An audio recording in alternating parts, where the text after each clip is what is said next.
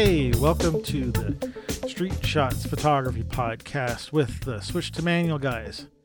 I'm Antonio, and instead of Tom, we have our Canadian friend, Mac Sokolsky from the Shutter Time with Sid and Mac podcast. Thank you for having me. Thanks for coming. Thanks for staying up. Well, it's not late for you. No. It's much nice and early for me now. It's nice and early. Well, this is our 56th episode, so I'm pretty excited that you're joining us. And well, I'm excited to be joined. We're joined at the hip. And 56 episode, man. That's getting closer to 100. It is. I don't think I'll get that before the end of the year, but who knows? Hey, don't say never. Don't say never. If I really, really work hard, maybe I can get them out before the end of the year. But yeah, I mean, I figure we reach a threshold and we just keep going. So yeah. Oh, might as well. Yeah. So people are listening. You got to do something for your listeners, right? People are listening, obviously. Well, right? I hope they are.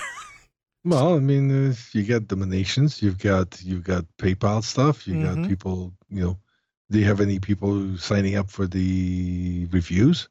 Actually, we haven't had that many reviewers yet, so that's taken a little turn for the slow. Okay, well, but still, I mean, you still get donations and stuff. Yeah, people are still sending you money. Well, speaking of which, the guy who, our photographer who was on the last episode, 55, my new friend Jeffrey Stone. After the podcast, he sent a donation to Street Shots Podcast. And very nice. It was incredibly nice. It was an incredible surprise. And I was really excited that he did that. And Jeff, thank you very much from both Tom and me and Mac. Mac says thank you too. Thank you. Well, you're keeping my favorite podcast alive, so yeah. Oh, that's a big thank you. It was, yeah. It goes a lot to support us, and so there, Jeff, you are tonight's, you're tonight's producer. You've produced tonight's show, and there's some money left over for to get some suds too. So are you saying you're flying me down to New York? Oh, well, yeah, I don't think there's that much. Oh well, got my hopes up, and it's just like, no, but are you also saying that if I'm on your show, that means I have to make a donation? Well, no. Well, I don't know. It's just not. I'm not quite corrupt enough yet to say that. Yeah. Not yet, eh? Not yet. It's coming. It is coming. Yeah. I was start wearing an orange toupee. Sorry. We don't get very political here. Well, maybe we do sometimes. Maybe sometimes. But then this episode is brought to you by Lonely Streets, Lonely.Streets from Instagram. That's Jeffrey Stone. So thanks, Jeffrey. Thanks, Lonely.Streets on Instagram. Really, really appreciate that. So yeah. So it's we're getting some donations. Hopefully we're picking up more audience. And I think I have to do a better job of marketing. So everybody out there, tell your friends, your photography friends to listen. I think we're doing a good job. So you're doing a very good job. I have to say that. So we just need a marketing department. Yeah, sort of. Well, the thing is, same with Shutter Time, and we also need a marketing department. Yeah. Well, maybe we can find somebody together. And hey, that's a good idea. Yeah. If anybody out there knows good marketers who can be bought with beer and pizza, please let us know. Both of us. And maybe moose jerky or wild bison jerky. Moose jerky? Does that exist? Yeah, of course it does. Really? Bullwinkle jerky? Oh. Yeah, bullwinkle jerky. Oh, I like moose. But not the squirrel jerky. Squirrel jerky. I've never had squirrels too. Well, you guys, you live a totally different lifestyle. Yeah, we're weird. We're Canadian. Someday I'd like to visit, especially days like today when it's 90 something degrees in New York City. It's a little bit cooler up here, I would think so. but not much. Not much. Not much. No, it gets pretty hot. We got pretty nice hot weather in May. Really? We got to about 88 or so. Okay. Yeah. All right. So it's not that cold. Yeah, that's respectable. That's respectable. Oh. Yeah. I can see the thermometer from here. Speaking of seeing, by the way. Yeah. Yeah, I wanted to talk about lenses. In such a way that in the Street Shots podcast style, not too, I see, sort of keeping the shutter time art of arting. Kind of. Oh, you mean kind of? Like we're copying you. Yeah. We just follow your lead. We hear what you guys are doing, and we're like, okay, well, we'll just wait a couple of months, and then we'll do the same thing. No, but this whole idea of art of arting is really interesting, and I think this.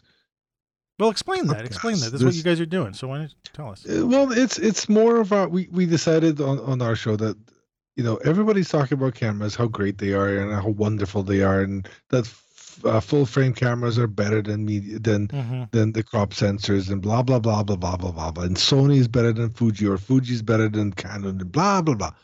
We decided that as much fun as it is to talk about new cameras, it's a lot more fun to actually talk about the stuff that comes out of your camera and why is it coming out of your camera, and why are you pointing your camera at that particular thing, and why your settings on that camera make your vision come true. And this fits not because it's a shutter time thing, but I think overall, switch to manual also is a lot more about art than the actual technical part of photography. Yeah, we like to do that because, like you said, there are so many other people covering the technical parts, and I think it's more fun. It's more fun to talk about the art, the actual art of it. Yeah, well, that's why I got into that's why I think I got into photography. It wasn't because the cameras really jazzed me. I mean, when I was growing up, I had these little dinky cameras. It was the act of making the picture and looking at the results, and so the camera was a means to an end. And so that's kind of in the DNA for me. I mean, not that I can't get off on gear a little bit. I mean, everybody does. I mean, it's fun when you see a brand new medium format camera that's mirrorless and digital and tiny, and it doesn't cost a car or a kidney. Then it gets really exciting. Shiny metal objects that we can exactly. And you have to talk about that stuff because that is part of photography. I mean, we're going to talk about the as you called it, the language of lenses. Yeah. Which I think it's a wonderful title for what we're going to talk about, because we're not going to talk about the physicality of the lenses, because that's physics. Right. It's light. It bends. It goes inside the focus and apertures, and who cares? Yeah. Who cares? We want to talk about lenses and how they define your vision. And to set a technical ground rule, if I may, just to make it easier for us, can we talk in terms of 35 millimeter so that we don't have to do all the conversions? Because no, of course. I mean, we're talking. Of course. I mean, and the thing is, but when I say 90 millimeter on a medium format, I'm not gonna say, okay, 90 millimeter on a medium format, that's about 50 on full frame. That's about blah blah blah. Yeah. No. Well, just for the audience too, so they can, again, since we're not going to be too technical, we're going to talk about sort of what the lens can do to your camera. So you have a medium lens, you have a wide lens. Yes, and then you have. We can go into the numbers, but Yeah, but the numbers essentially don't matter exactly as much as your vision and what you see and what you want your camera to see. Yeah, absolutely. That's the main part. That's the thing. So absolutely. And one of the things about lenses, I remember that when I got my first camera, It was a Pentax. What the heck was it? Pentax Spotmatic, right? Did you Okay. ever, with a screw-on lens, Mm-hmm. and it was a base 50 millimeter lens. So it was a normal point of view lens, and that's the way I saw the world the first time through my cameras, and so I grew up with that as my DNA. I was always, and I remember when I got my first slightly telephoto lens, and it was like, oh my god, it was like a whole different vision. But and we'll get into that in a little while. But I just wanted to make sure I remembered it. That's where I'm coming from. I'm coming from Mm-hmm. this world of 35 millimeter film with the bare bones equipment, and that's again, it wasn't the camera was kind of not a piece of crap. The Pentax camera was No, actually I built mean, like a tank. yeah, they are. They're one Um, of the better cameras out there. yeah, a screw mount lens though, I wasn't very good about that because occasionally it would fall off. It didn't have a. It did once. I screwed the lens on and somehow it, like just working with it, and I didn't pay attention to it and unscrewed it and it fell off. So. Ouch. But it still worked. It was fine. It didn't break. But I wanted to think about yeah, when we said the language of lenses, and I wanted to talk about how the lenses sort of shape your. We talked. Tom and I'd like to talk about the your visual voice and stuff like that, and we've used that Mm-hmm. phrase a lot. But how these lenses shape your vision of what you want to take a picture of, what you want to express. And everything has a different, I say, vocabulary. Every lens has a different kind of vocabulary.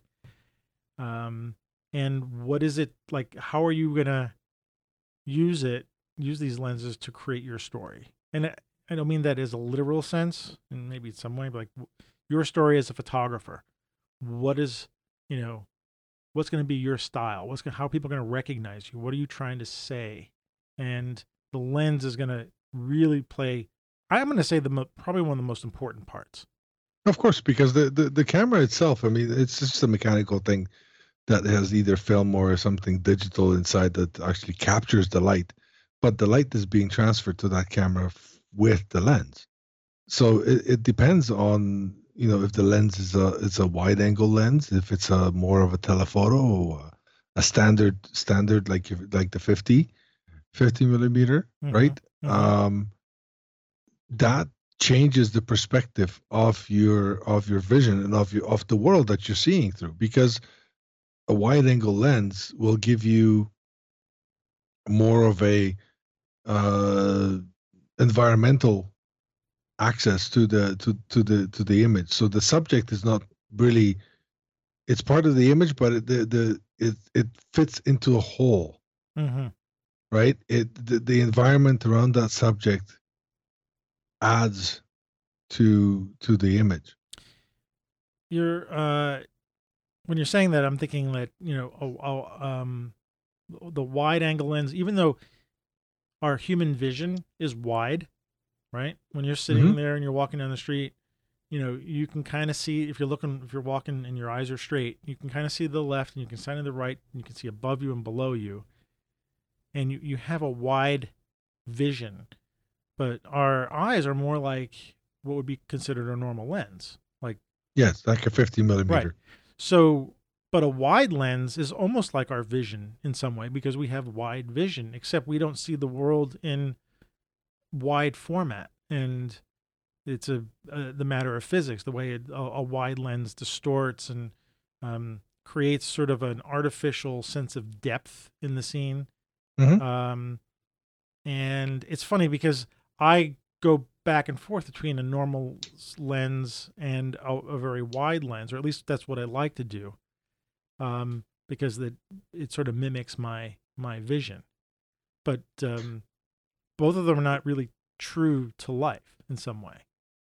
No, I mean the truest lens to life would be a 50 millimeter, in my view. Yeah. Um, Or how about a 50 that's millimeter with a very wide field of view? It can't exist, but you know what I mean. yeah. But the thing is, when it comes to 28, like for example, wide angle, we're talking about 28 millimeter or a little wider. Those lenses are great for showing the the whole scene, including the whole scene. Mm-hmm. And they can be quite daunting and difficult to use because you might find that there's a lot more chaos that can be captured Mm-hmm. with that kind of lens. Instead of focusing on the actual subject you're trying to focus, you're suddenly presented with an image that the subject is really small, yet you have this whole world around this subject. And unless you're careful, you can actually start talking in gibberish, right? Because you've got so much going on in that image that the subject gets completely lost in everything. So then you have to, start talking a different language. Well, you're a landscape. You do mostly landscapes, right? Mostly. And you're going out into the world to depict the landscapes that you see, and you use a wide-angle lens. I do. But do you consider that showing chaos? I mean, no, because I'm trying to capture the for example, Alberta is known for its like Montana is known for its big skies. Mm-hmm. So you've got a lot of sky with beautiful clouds, and then suddenly that becomes my subject. Everything else is just a filler into the image, right? Because taking a picture of just blue sky, I mean, whoop-de-doo. Yeah. You have to have some kind of an anchor on that image, either being trees, ground, mountains, or an old hut that's falling apart, or a church. But the main subject becomes the sky, and coming up with a wide angle lens, you have that subject, as much of that subject as you want, as you can capture with a wide angle. So a wide angle in this instant becomes very important. Now, the thing is, though, if you're trying to, let's say, capture a wildlife with a wide angle lens, yes, you're gonna. Well, of course you can, depending on how close you're willing to come to Mr. Grizzly, right? Or the moose, if you're trying to get some or moose the moose, jerky. or the bison, depending on how close you want to get. The idea is that he's not going to be your main subject. It's going to get he might get that's why I'm saying it's very difficult to put that subject in an environment that actually makes sense, that is not that the subject does not get lost and the image does not start speaking gibberish. You're also talking about being able to show a sense of scale too. True enough, of course. I mean, you have a bison in your photograph and it's far enough away and you've got trees and sky, you get a sense of, people understand maybe what a bison is, and so they can relate to it in some way in terms of size, and you can then understand what you're looking at. Well, the only problem with that is the wide angle lenses tend to distort the world as they see it. So they tend to bend it. So things that are actually close are put in a far away distance. Right. So the scale disappears. If you want to really show the scale of an object or something, I think you want to move closer to more of a natural look. I think. But then you're well, yeah. I mean, you would want to go to a less wide lens, but then you're losing the sort of the majesty of something, like the largeness of the sky. Exactly. But so it's a bit of a choice that you have to make, right? Right. But again, the sky becomes the subject of that image. The bison is just another addition to it to make the image a little bit more interesting. Right. So that's the biggest thing. I mean, that's why the wide angle lenses are not easy to use. I agree. You think they are, because they show you so much. But because they show you so much, they show you a lot more than you bargained for. Right, exactly. I remember the first real wide lens I bought. Shucks. It was, I had a 28 millimeter. So Mhm. this is on 35 millimeter film. So we're talking about 28 millimeter, which is a decently wide, but not extremely wide. But the Well, most this is it's a standard standard wide lens. wide, yeah. Yeah. But the most wide I purchased was a 20 millimeter, which even though it's Wow. only 8 millimeters difference from a 28, it's a But huge difference. difference. Yeah. In fact, I think the first time I used it, I was on top of the Empire State Building in the observation deck, and I was able to take a picture of my feet and the horizon of New York City at the same time Yep. to show how much of that the field of view was. And my best friend Gene Mealy, who has been on the show, and he taught me something about. He was he shot a lot of industrial stuff for like annual reports and stuff like that, and he used wide angle lenses a lot, and especially in industrial situations. And I was like, well, what do you do with it? And he goes, I try to make something out of nothing. And I always remembered that from him. And I think he learned it from the photographer that he once worked for. So it's, going down in photography history in a way. But the idea that, if you just take a wide angle lens and shoot something, it's too much. There's, like you were saying, there's too much to be seen.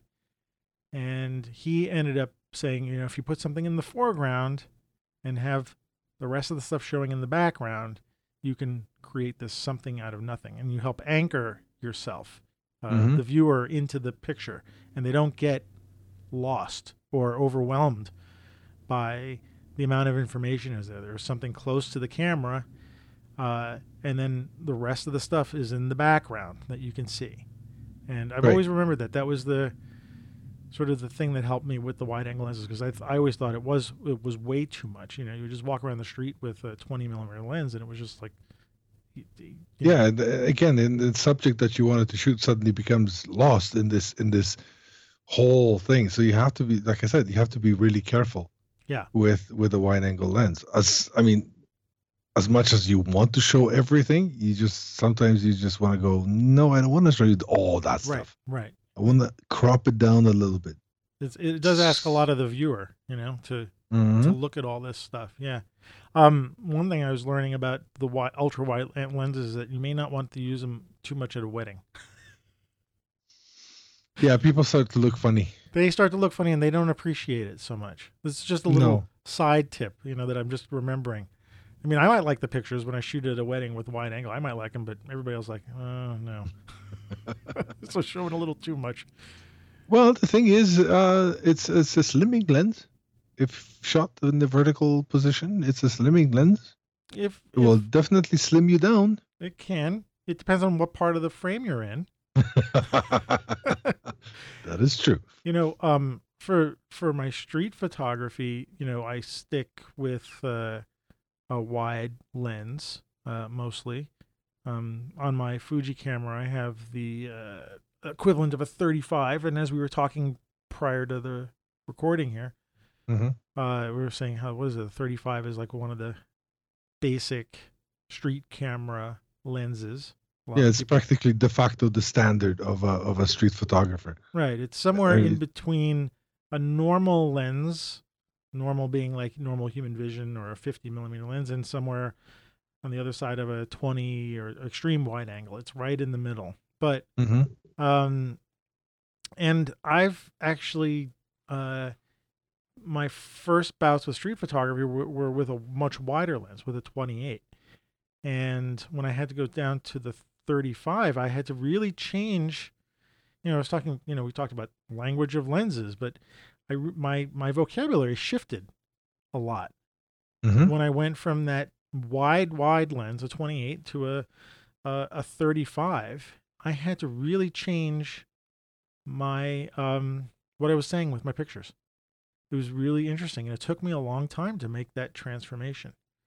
It's funny because when you get used to, like, my first camera was a Minolta, and the only thing I could afford at that time was a 28 millimeter, and I practically shot years on that Minolta with that 28 millimeter. Really? So I got used to the 28 millimeter. See, and that's why I never liked 35. I never liked 35 millimeter. I had to teach myself to view the world differently, like you said. Mm-hmm. Yeah, it it's not just switching lenses. It's like, okay, you can switch lenses, but you really need to know Why? Well, yeah, why? Why are you why are you going to switch the lens? Um, Why are you gonna start, talking Russian instead of English, for right. example? Right? That's funny though. You have to imagine that if your first camera was Minolta with a 28, then you your evolution comes from that. I mean, no wonder you're using. I mean, is it no wonder you're doing landscapes with wide lenses now? I mean, I'm used to it. That's the way I see the world is wide, and it's funny because my wife sees the details. She never really shot with the camera. She started with whatever I had in digital mode. She never, when she was younger, she never took any photos. She couldn't care less, really. And basically, that she came into it fresh. She didn't come into it with a baggage of shooting with a wide angle lens and basically showing your world as a wide angle. Right. She just shot with whatever she had. So it was the macros, wide angles, portrait, everything.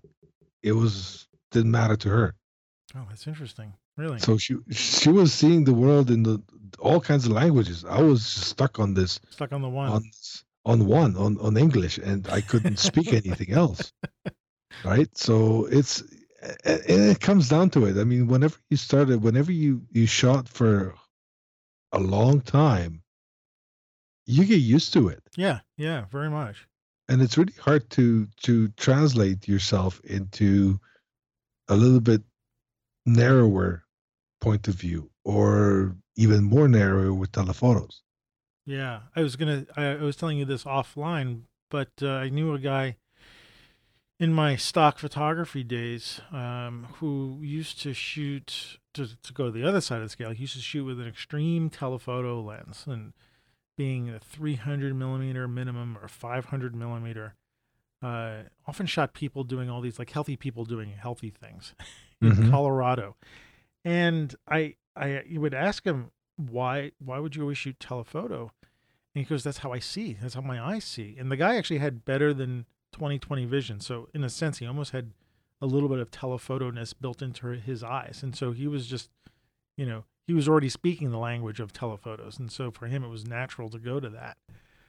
And, I don't speak that language too much. I don't see in telephoto, although sometimes I do. Depends on the subject. But but again, you have to train yourself. Yeah, right? yeah. You have to know what you're after. You can't just sort of go out on the street and start speaking gibberish. Nobody will understand it. I mean, I brought this up a while back, and I do it once in a while. The trip I took last year to Jamaica, and I just decided to bring one camera with me, and specifically the Fuji camera with the 35 millimeter lens, and like that was how I was going to see my trip, was with that lens. That was the picture language was going to be that lens, and that's it. I was going to be limited to that, and I think I found myself freeing. It was freedom for me, that I didn't have to speak too many different languages. I didn't have to think too much about, do I need to see this in telephoto? Do I need to see this in extreme exactly wide angle? translating your world, your vision into all kinds of different languages. You stuck with that one language, and you were able to say that, oh, there's a bird, 500 yards away. Well, I'm not going to shoot it because my language doesn't speak that bird. Right, exactly. Yeah. But that was, that was an interesting thing. And now I've sort of trained myself to see in, wide angle. What I wanted to mention also about, in sort of a different way than landscapes, with a wide angle shooting street photography, is the feeling that I like to get, and you've probably seen it in my pictures, is I like to try to get that you're in the middle of the mix. Mm-hmm. That you're walking down the streets right next to me, or you're in that group of people somehow. Like I'm always, or you're in that person's face. And wide angle lenses, whether it's a 28 or 35 when you're shooting street photography, really helps to get that across, that you're in the mix. And when you look through Instagram and you see a lot of street photographers are shooting wide angle, and I would think there's a lot more wide angle street photography than there is telephoto street photography. Yeah, because that would be me. I would be the telephoto street photographer, so, hiding in the corner with a big telephoto lens because I'm afraid of people. So that's the one where they say, "Oh, that guy, he's the he's the spy, he's the creepy guy." Yeah, that's me. It doesn't mean that there's not good street photography done with long lenses or telephoto lenses. I don't mean to say that at all. I guess it depends on what your definition of street photography really is. Because to most people, street photography is being part of the street. And the wide angle, the 35, the 28, the 50 brings you into that street, brings you into the action. Mm-hmm. The telephoto takes you away from the action. You're not part of it anymore. You're an observer from afar. No, right? Yes. So I guess whose definitions of street photography are you really talking about? So let me ask you this, and I just thought of this. Take two shots. One is telephoto of a person, whatever, and one's wide angle. And this might be hard for you to answer, but it's hard for me to answer because we know what a wide angle lens looks like and what a telephoto lens looks like. But do you think a civilian, it's funny to say that, a civilian, but like somebody who doesn't have the background and lenses that we have would be able to tell from those two pictures, from the telephoto shot and from the wide angle shot, you think they'd be able to tell that, one you're in the mix and the other one you're far away? Yes, I think so. You do. I think so. No, because so what is it? The characteristics that are telling people that? Well, I think especially with the telephoto has this ability of compressing everything into one plane. So suddenly everything far away and it gets really, really close, and you lose the perspective of size, and it sort of tells you that this person is far away, because suddenly the church that's far, far away is the same size as the person, and everything around them is the same size. Yet with the wide angle, you have to get really close to that person. First of all, you're going to distort them, right, for the most part, and everything else, the size makes a difference. That person is big.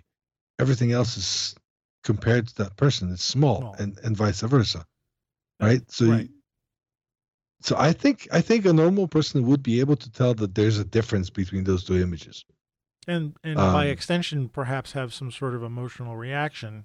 Of course, right. Okay, well, that's kind of cool to think about, because I always wonder if, like, I'm biased just because, I know what the lenses do, and you are too. You know this stuff, and so you can instantly read the picture. Like the first thing you might look when you look at a picture, maybe for us, the first thing that might hit you very fast is that, okay, you wide angle, telephoto, medium. Like, not saying that's the only thing that you focus on, but you when you look at a shot, okay, it's a landscape, wide angle, boom, I'm done. I know that part. And so I was really curious to think that I bet people who just don't have the language of photography in their history can also sort of just understand that by just looking at a picture. So that's really interesting to think about for some reason. No, it is interesting because you're perceiving the world in a different way, and you basically start speaking a different language, because being in the mix, being in the close to your subject with a wide angle, because you have to get close to the subject to actually bring them into the frame, right? Puts you right into that subject's bubble of space, right? You wouldn't use a wide angle to shoot a grizzly bear unless you were, wearing the invisible hat or some sort of thing, right? Or a lot of chainmail on you. Or something to that effect. I don't think chainmail would save you from a grizzly, but you know what I mean. You have to get really close to the subject. Yeah. With the telephoto, first of all, it allows you to be much farther away from the subject. So the subject becomes less personal to the viewer, I guess. Mm-hmm. Yeah. Because they're perceived much further away. They're not in your face. They're not in your bubble, in your secret space. Have you shot any landscapes with the telephoto lenses, long lenses? Of course. You have? Yes, many times. And it's because you want to focus on one particular thing. One particular thing, one part of an image, part of the landscape. I'm not interested, and it happens many times when, for example, the sky is bright or blue. There's no definition, no clouds, nothing is happening in the sky. Mm-hmm. And the sky gets really boring.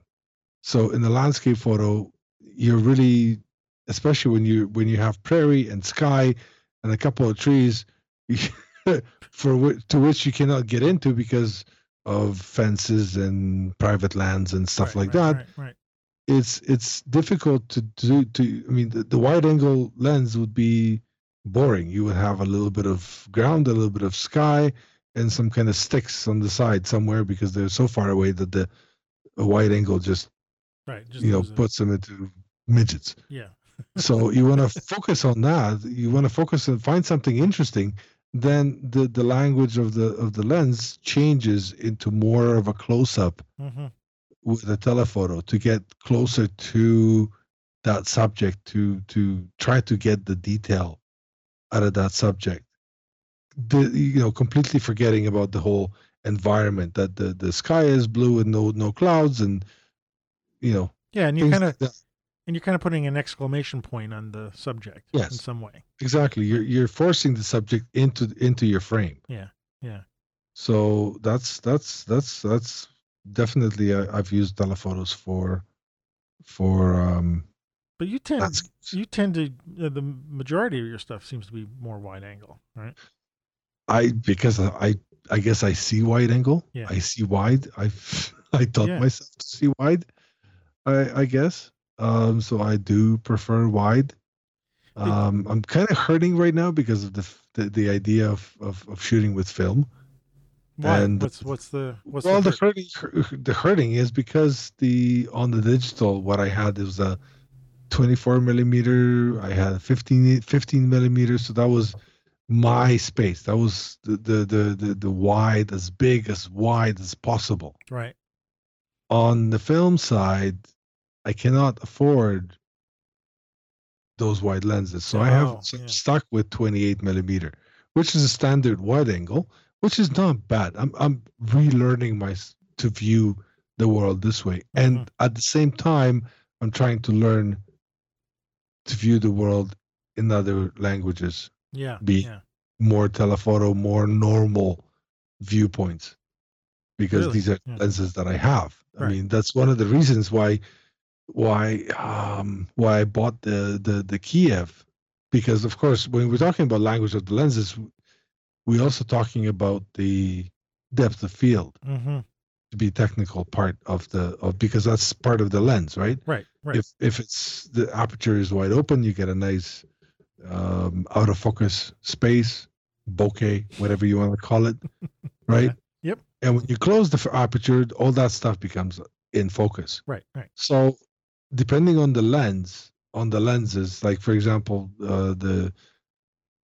I have the Mamiya RB67, which is a medium format camera. It's a huge medium. It's a huge tank, and it's a film. It's a film camera. Let's just be clear about it. It's a film camera, of course. That's one of the reasons I went with film, because I want medium format. I always loved the look of medium format, but with fast lenses. So I need the depth of field, the view. That's my medium. I love that stuff. So you mentioned the Kiev. Explain what that camera is. The reason for Kiev. Well, what is the Kiev? Kiev is an old Russian type camera, medium format. Mm-hmm. The Russians were very good at copying stuff, so they copied the lens mount of the another style. I can't remember exactly what it was, but some of the Kievs were just like Hasselblads. Mm-hmm. Oh, really? Yeah, the Kiev 88. I think it's basically a Rusky Hasselblad. Wow. Huh. It works the same way. It has the same idea, same body style. The Kiev that I have is 6S, and it's more of a DSLR type. Okay. So similar view of a DSLR type. Is it like it looks like is it like the Pentax, the old Pentax medium format cameras? Yes. Yeah, exactly. Like the Pentax 67. Right. There was a Pentax camera that was a medium format, larger film style, 120 camera that looked like a 35 millimeter camera had been like Godzilla-ized. Exactly. And that's basically what it is. I mean, I had that Pentax. I'm kicking myself to this day for selling it because those Pentax right now are like triple the price, and it's a gorgeous camera. If you can find the cheap, working, good condition one, grab it. Oh yeah. So I'm gonna think that you're gonna go more wide lenses on those cameras. No, no, I don't want to. No, because really? I want to go closer because of the depth of field. And the nice thing is with the Kiev, and that was the reason I got it, was the lenses are at least f2.8. Okay.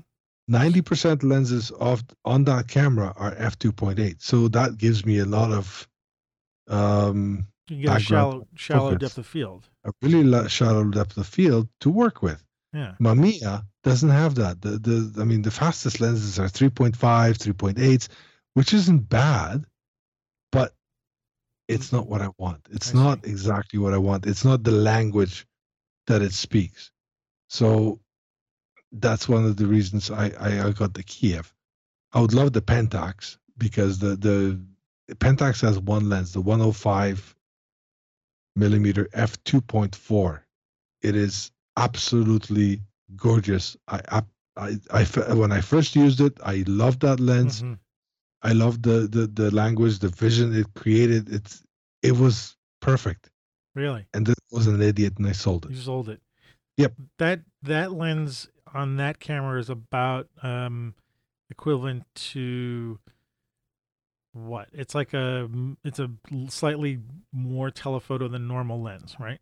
Yes, this not too much. It's a more of a portrait lens. If you want to convert it into a 35 millimeter world, you're looking at about 80. 80, yeah. 80 millimeter, and bokeh was like 1.4.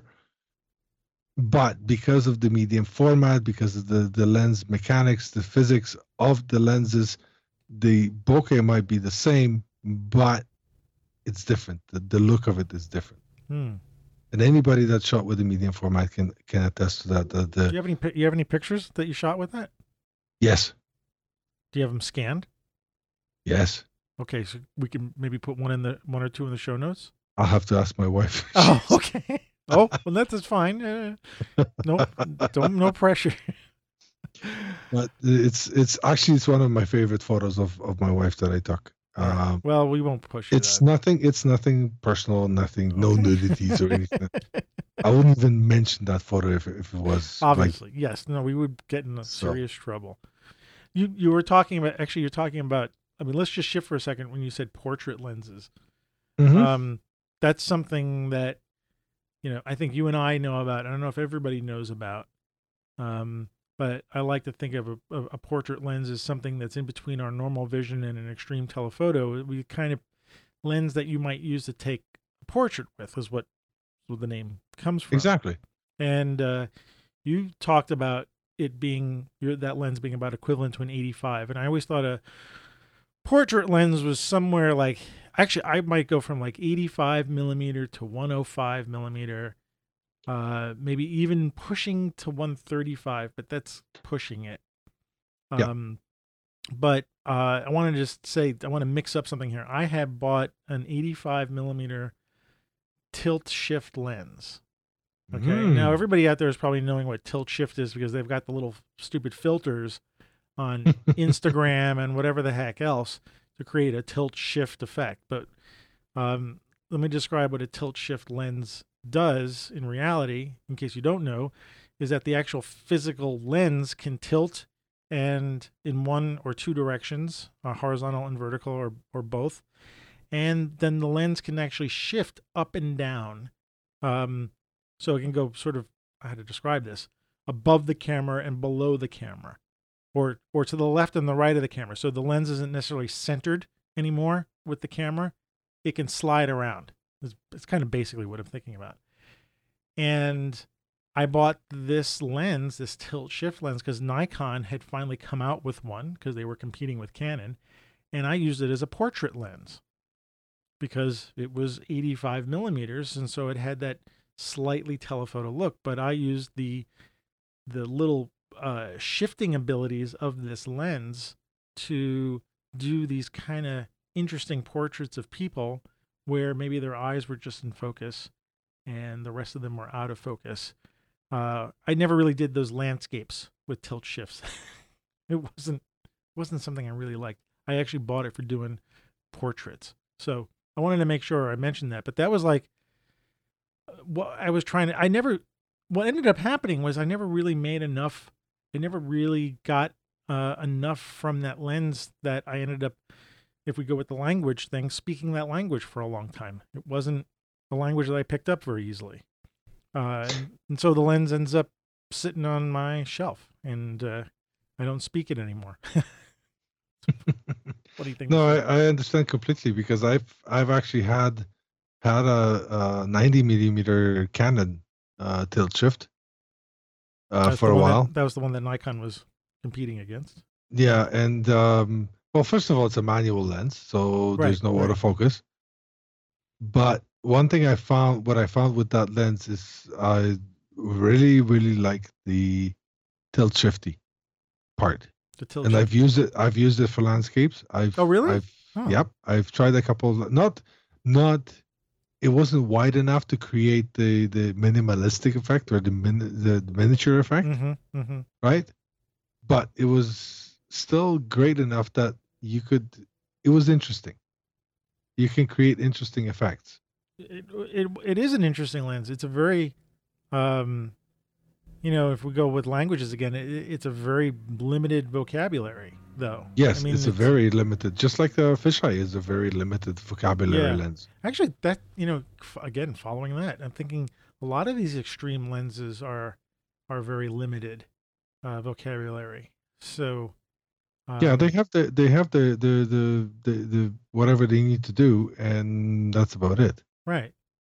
One time I had, I'm not showing off here because I've had a long photography career, so I have a lot of stuff. But one time I bought a 500 millimeter lens from a friend, which came in its own trunk. Literally, this thing was a trunk, and I had a teleconverter on it, which is, for people who are listening or don't know that, will actually increase the focal length of the lens by whatever the teleconverter factor was. And I actually had a 2x teleconverter, which means instead of a 500 millimeter lens, it turned it into a 1000 millimeter lens. Now, a couple of nights ago, I was looking through a telescope looking at Jupiter, and that was the equivalent of a 900 millimeter lens. So you can just now imagine what I'm looking at with 1,000 millimeters. And I bought this thing from my friend. It was a few $1,000s. It was back when I had money.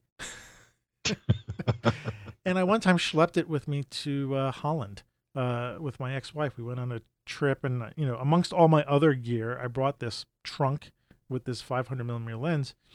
And I realized that there wasn't much I could do with it. There really wasn't. I really couldn't do anything with it. And the only time I really used it was when I was shooting stealth fighters taking off of a U.S. air base in Holland. It was actually the time when they were launching attacks in the former Yugoslavia, when Clinton was launching, and they were launching these fighters from there. And I was at the end of the runway, and I was getting these great shots of the planes coming at me, and that was about it. And I found that I again, it wasn't a very large vocabulary for me. And it really wasn't my language. I mean, I love taking pictures of the planes, but it wasn't something that I desired to do or for a long period of time. And so I ended up selling the lens. I mean, really, I think the other thing I took was pictures of the World Trade Center from my apartment. I had a really good view of the World Trade Center, and I could literally photograph. You could see the people on the top of the World Mm-hmm. Trade Center, distinctive little people walking up there on the observation deck. And I was like, okay, and maybe a couple of sun discs, right, once in a while.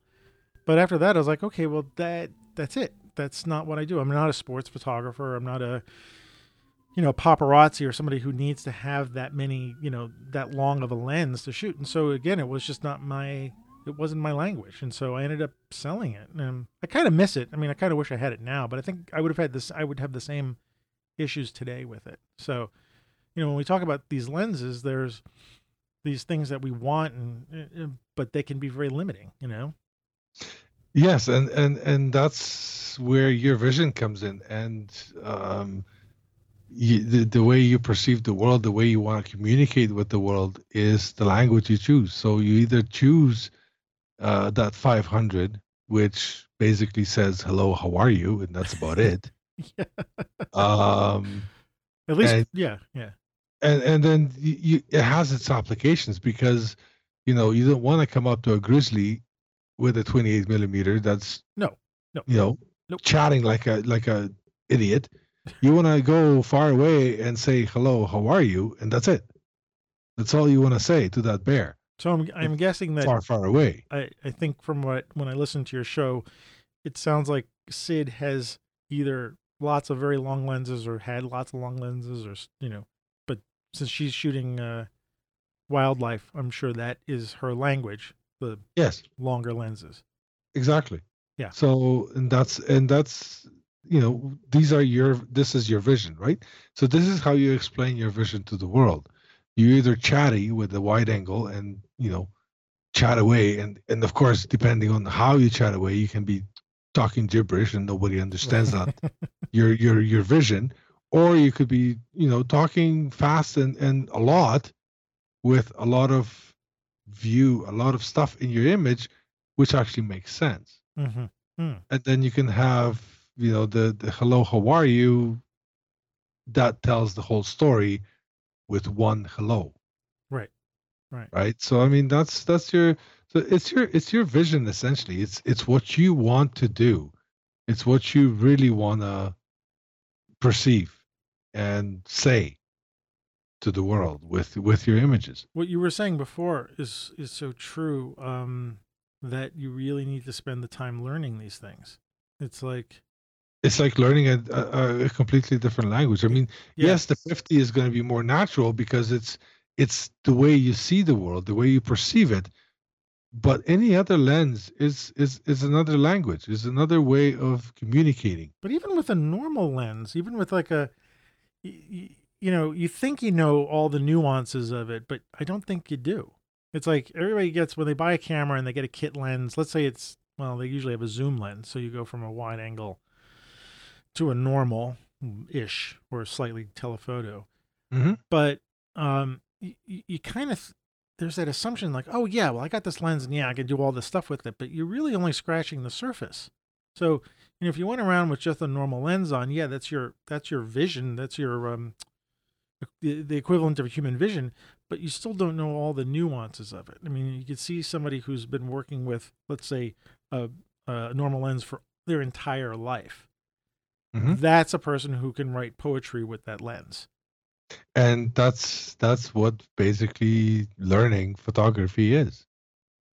Well, it's like an ongoing practice. I mean, of course, you're always learning. More. You're always learning a language. Yeah. You're always, even people who are born into English, they're always learning new ways of communicating. Yeah. Either by creating a story or writing a poem or things like that. And you're always learning new words. You're always learning new ways of using that lens to tell your story, to tell your vision, to show, to communicate. So let me ask you this: what's the newest language that you're learning now? There's got to be now that's The different? newest language. Because I have one that I'm going to tell you, but that's why I want you to Okay. go first. The newest language essentially is it's a limited language of film lenses and film cameras. Okay. But the And camera doesn't matter. no, the camera doesn't I matter mean, at this point. yeah, it does, but you Not know what I really. mean. Yeah, To a point, right? It's just it's the a thing recording device, though. exactly. So essentially, it's learning to speak more of a portrait, but in the landscape nature Mm-hmm. view. Okay, explain that a little bit more. Um, And basically do you have using do you have any shots that you can share with us?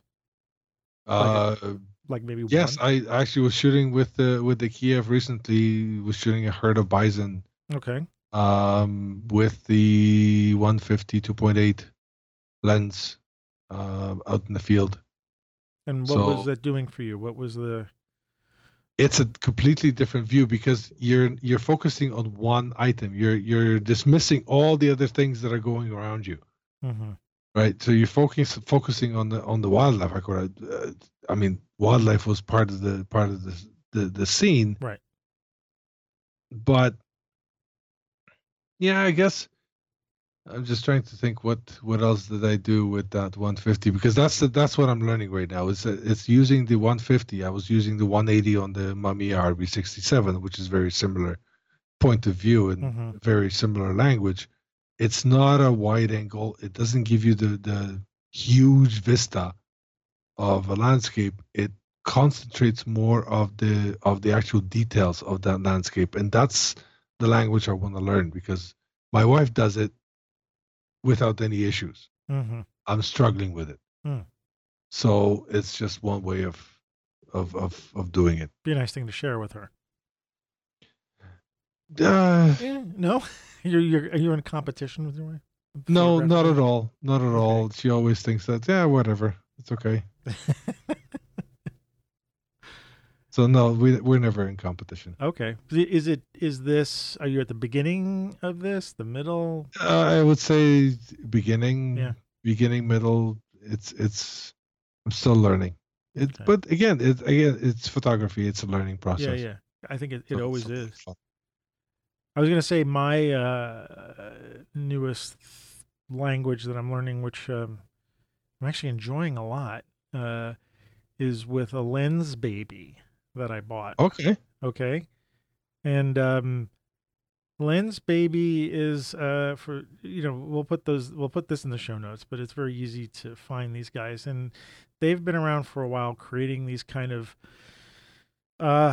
lenses for Nikons and Canons and Sonys, and just recently for Fuji cameras that are, kind of make old style pictures, kind of screw up the image a little bit, put lots of it out of focus, or make it look like it's twisting around. It's a real I don't want to say degradation of the image because it's not making it worse. It's just giving the image a look. And they have many different kinds of lenses that do many kinds of looks. But think of old style photography and like crappy lenses, and you get the idea. Mm-hmm. And in October during the Photo Expo, I took my microphone and recorder and went to the Photo Expo and interviewed the I think it was the CEO of Lens Baby. He was really, I can't remember his name right now, but he was really happy to talk to me. And they were introducing a new lens that had a Fuji mount on it, and I would work with my other Fuji that has interchangeable lenses, and it was called the Trio 28. And basically, it's almost like a Lens Baby sampler. It's this kind of awkward looking lens. It does look old style. It's a big aluminum lens, and on the front of it is a barrel with 3 small lenses on it, and that barrel rotates. And each one of those lenses has a different effect on it.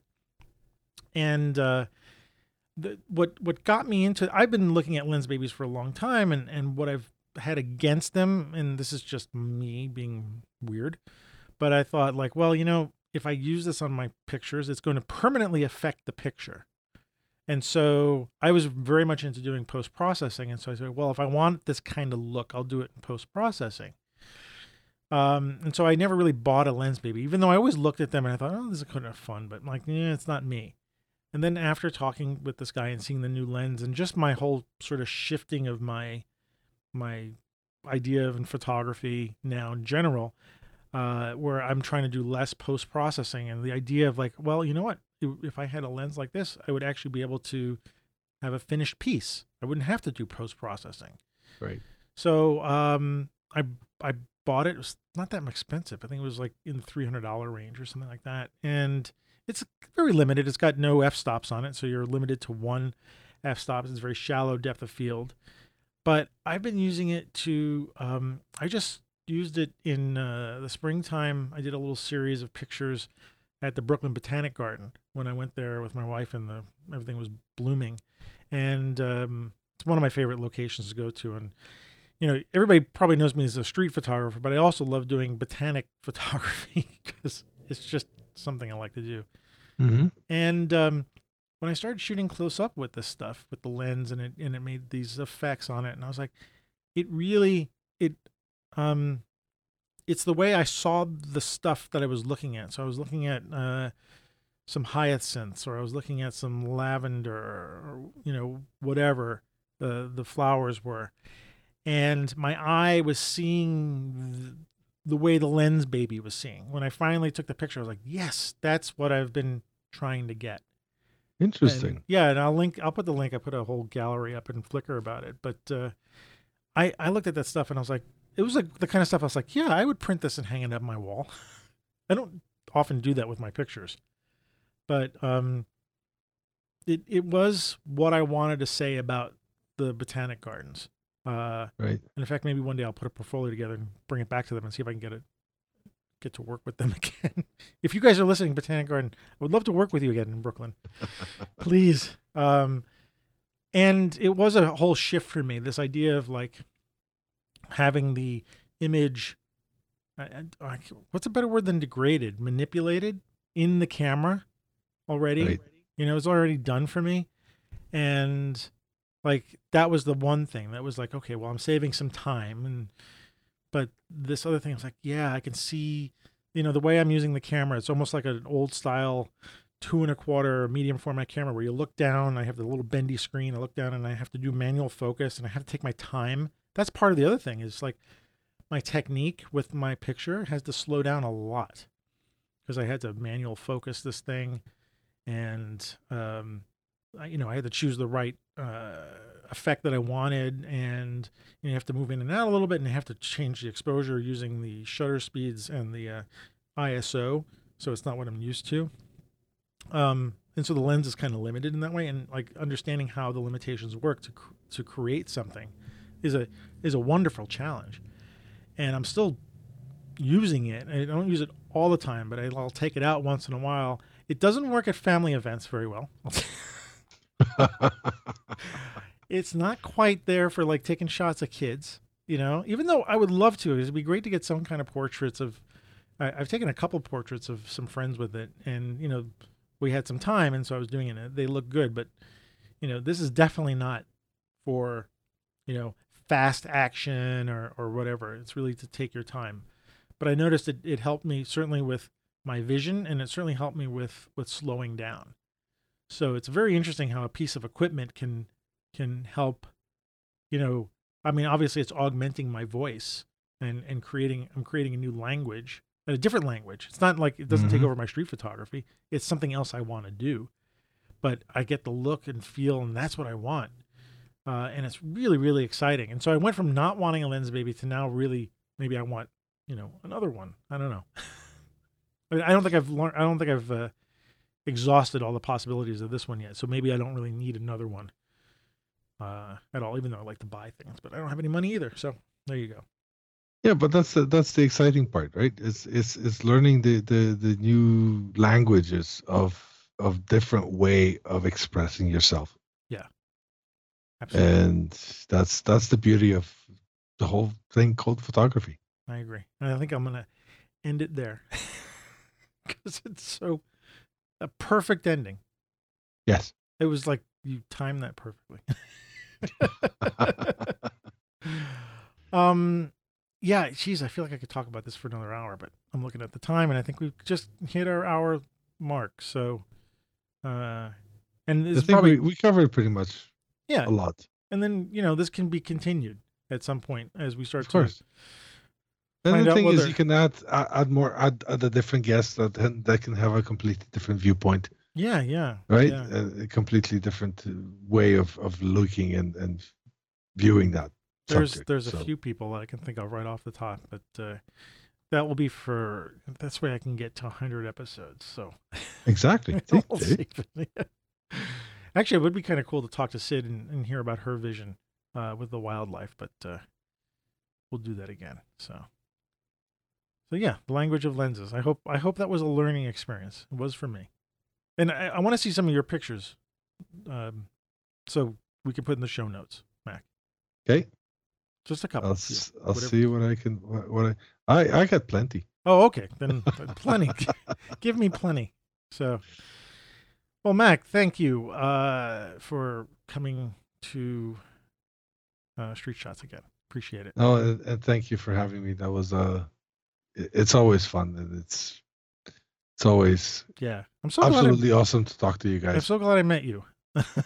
I mean, same. Both figuratively, like online, and then actually in person once. But it was a fortuitous meeting, and nice, and it's good to know you. Yes, so and I completely agree. I think that was the best thing I did. Cool. While visiting New York was to call you up and say, "Hey, you want to meet?" No, I'm busy. I have another Canadian. Those were your words. I'm going, okay, fine. All right. Well, now you know me better. Yep. So, where can everybody who's listening to this find you? Well, the easiest way to find me would be at my website called mixmedia.photography. The other thing that from there you can find the Twitter and Instagrams and Facebooks and all kinds of fun stuff. The other place, which actually I should link to my main site, is the Shutter Time with Sid and Mac podcast, which of course can be found at shuttertimewithsidandmac.com. Mm-hmm. I listen to you guys a lot, very much when I'm doing my laundry. Don't take it the wrong way. We're the laundry show. Huh? We're the laundry show. Yeah. The laundry show. Well, no. When I have Bart on the show, it's so funny. Bart Busschots, he talks about he does things when he listens to podcasts, and so he associates that act with whatever podcast. And so, I'm a bike ride. Actually, you guys, I listen to you when I'm laundry or I'm doing my work at my home. One of the two things. So you guys have good associations with me. I love your show. I love hearing your voices in your. We love your show. Definitely. That's one of the reasons I always listen to it. Yeah. Well, thanks. And thank you. Thank you. And that's it for episode 56, Language of Lenses. Thanks for joining us. You can find us at switchtomanual.com. It's a little dusty there. We need to clean it up, but it's working. And you can also find us on Twitter at switch2manual to switch2manual. And while you're there, follow me at AM Rosario, and might also follow Tom at Witness Photog, Photog. We're also on Bookface, as Mac would say, Facebook, and what else? If you guys listen to us on iTunes, please give us reviews and ratings. I think that does something for us. I don't know, gets us up in the charts there. I like to get our numbers back up. And like we said at the beginning, we offer portfolio reviews. It's a great way to support the site. We look at your pictures and give you feedback on them. You pay us to look at the pictures. There is a free version if you want to just try us out. You can give us a shot, single shot tryout, but then we can look at your pictures and give you some professional feedback. What else are we doing? So if you'd like to support the show, our previous guest did, you can always give us a tip at our Podbean page or on the show notes page. We have a little tip cup there for PayPal, so help support the show that way. And I'm saying this ad nauseum, but I'm close to it. I'm getting my printer working.